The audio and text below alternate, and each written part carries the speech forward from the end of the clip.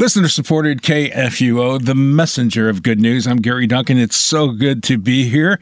And welcome to another moment on the lighter side. And this afternoon, we're talking once again to Tony Skudmore.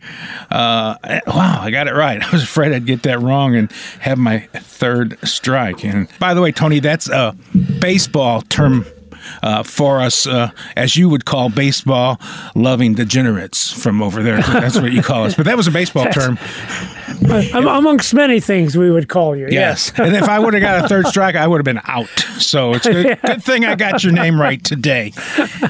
Yes, that's too bad that you play baseball. You should try cricket.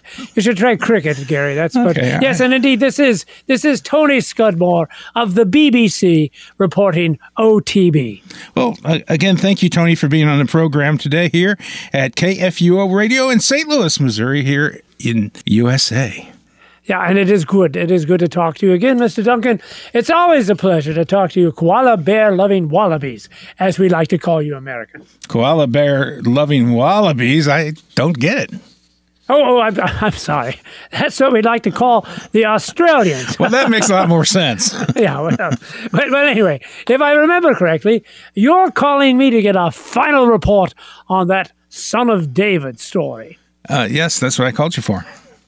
Well, let me give you a little background before I finish the story, if I may. You see, the faithful amongst the Jews believed that God had promised to send a Savior called the Christ. Now, they didn't know all the details of this Christ person. They did know that he would come to save his people from their sins, and they did know that he would be a son of King David. Therefore, every time a new king from the line of David was crowned, the faithful hoped that this might be the promised one. Now, King Josiah, the king we talked about last week, particularly raised their hopes. Why? What was so special about Josiah? Well, for one thing, he was the first king in many years that walked in the ways of his father, David. It was well known that the Christ would fulfill the law of God. And certainly in all his ways, Josiah kept the greatest command of God. In fact, it was said of him, neither before nor after Josiah was there a king like him who turned to the Lord as he did, with all his heart and with all his soul and with all his strength, in accordance with the law of Moses. However, he wasn't the Christ, was he? No, unfortunately, he may have kept the greatest commandment, but he failed on the second great commandment. Oh, I know that one. Love your neighbor as yourself. Oh, yes, exactly. In a tragic end to an otherwise excellent reign, King Josiah, without promise or command of God, ambushed King Necho of Egypt. That certainly wasn't very neighborly, and it was all rather unnecessary. King Necho had even sent emissaries to tell Josiah that he had no quarrel with him, but was rather marching against the Babylonians. Indeed, Necho had said, God has told me to hurry, so stop opposing God who is with me, or he will destroy you. Unfortunately, without consulting the Lord, King Josiah disguised himself and attacked the Egyptians. In a disastrous end, King Josiah was killed in battle on the plain of Megiddo, pierced through an arrow from an Egyptian archer. Oh, the wages of sin is death. Again, well said, Mr. Duncan.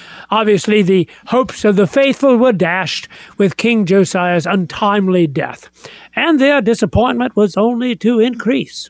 Why was that? Well, the sons and grandsons of Josiah would return to the wicked ways of their forefathers. As I told you last week, King Josiah instituted many great reforms, but the hearts of the people were not in them. Oh, they did them, but only because the king ordered them. Since Josiah's predecessors would be largely people-pleasers, the old practices of idolatry and immorality were quickly reestablished. So what happened next? Well, God kept his word, which is one thing you can depend upon God to do. As he had warned, I will forsake the remnant of my inheritance and hand them over to their enemies.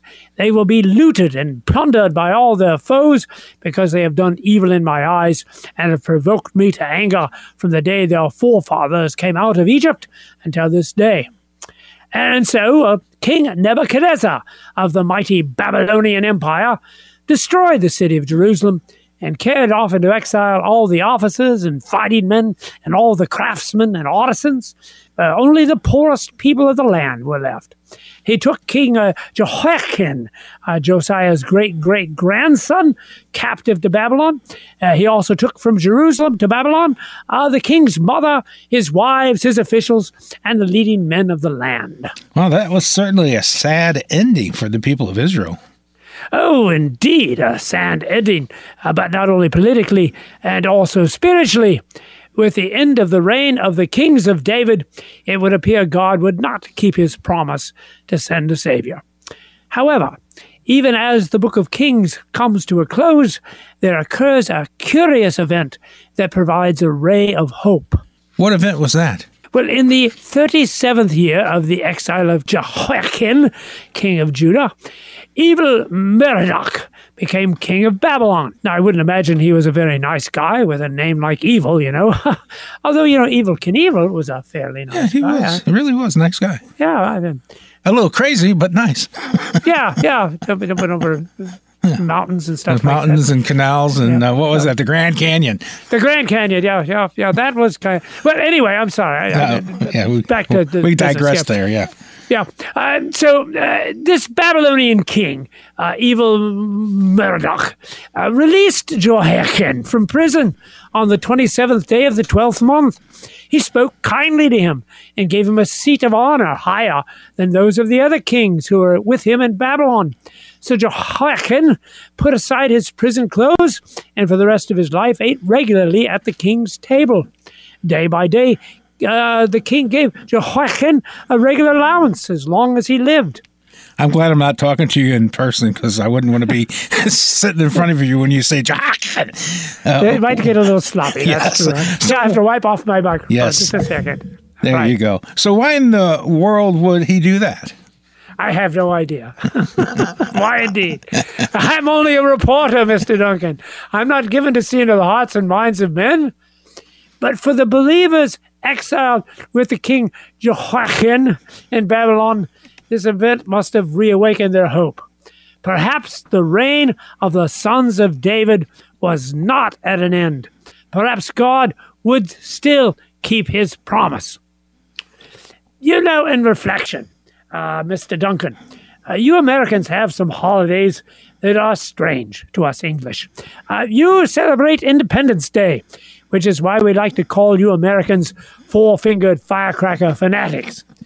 You celebrate Thanksgiving, which is why we like to call you Americans pumpkin-carving turkey gobblers. But there are two holidays that we British and Americans celebrate alike. The one we just celebrated is called Christmas. The other, which is just a month and a half away, is the great festival of Easter. On these days, British and Americans and all the world celebrate that God did keep his promise, didn't he? He did send a son of David to be the Christ. Yeah, we are Christ-loving people, as we like to call each other. A good point, Mr. Duncan, yes.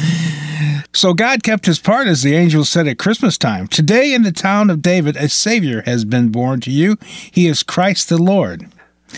And in just a few weeks, we'll commemorate the Son of David, suffered, died, and rose again for the salvation of the whole world. So true, Mr. Duncan. Well, then, this is Tony Skudmore of the BBC reporting OTB saying TTFN. Oh, wait. Don't go yet. I know BBC means Bible Broadcasting Corporation, and OTB means Old Testament Bible, but what is TTFN? Ta-ta for now. So long, Mr. Duncan. Well, thanks so much for being on the program today, Tony, and ta-ta for now. We are the messenger of good news, KFUO Radio.